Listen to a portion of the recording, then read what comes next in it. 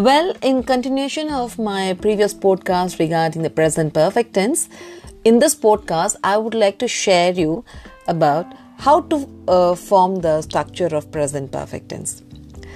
Well, this is your Anuradha Shri, your career communication coach. Thank you for hearing my podcast patiently. In present perfect tense, we need to use the verb in the third form. I mean to say the past participle. Like when I say break, the second form is broke, the third form is broken. When I say the first form is give, the second form is gave, third form is given. The next one, take, took and taken. So you have to use a word called broken, taken, given. These are third form, the past participles.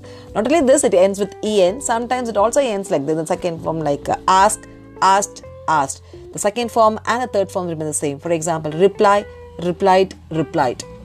It remains the same. So when we are using present perfect tense, we need to use verb in the third form, past participle. And along with that, we also need to use a to be verb like has and have.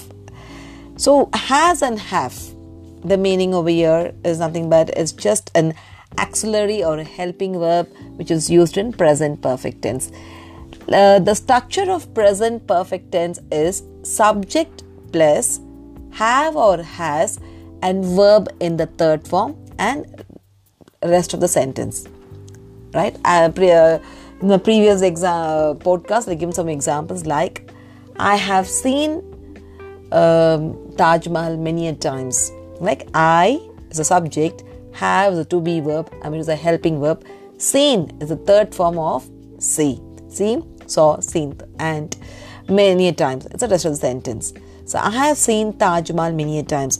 In present perfect tense, you are supposed to use only the third form of the verb. I mean to say the past participle along with the helping verb of has or have.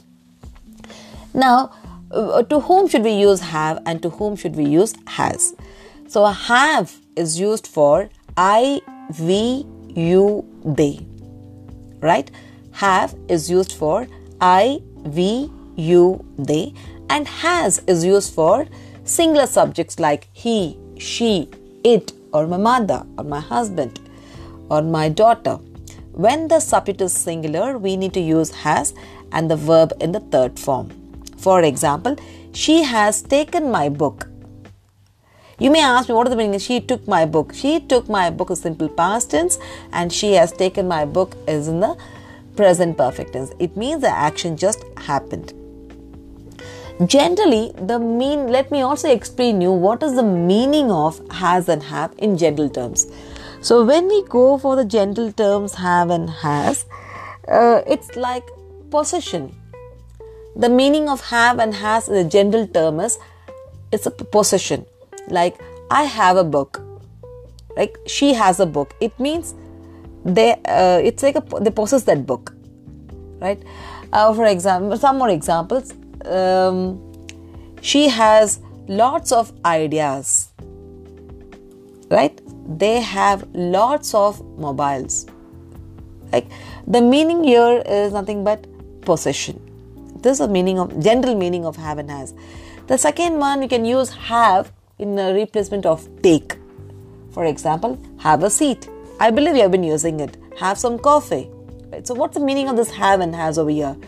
It means that take some coffee. Take your seat. That's the meaning of have and has. Apart from this, we use have and has as a helping verb in present perfect tense. So before using have and has, you should be very clear what is the general usage of have and has. Number one, we use have and has for possessing. Like he has a lovely car. Like she has long hair. Here the meaning is just possession. And when I say have some coffee, have a break, you've been working for a long time, it means here take a break. Besides it, and in present perfect tense, have and has acts like a helping verb. Example like I have given you lots of examples now.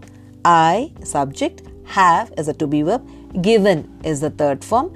lots of examples now. It's about the rest of the sentences. In this case, here it's acting as a helping verb or as a to be verb in this present perfect tense chapter. I hope my audio is clear, right? If you still have doubts, please let me know. I can give you more and more examples. You can WhatsApp me anytime, 8861219552 with your name and your contact number so that we can have a chat with you and explain more in detail.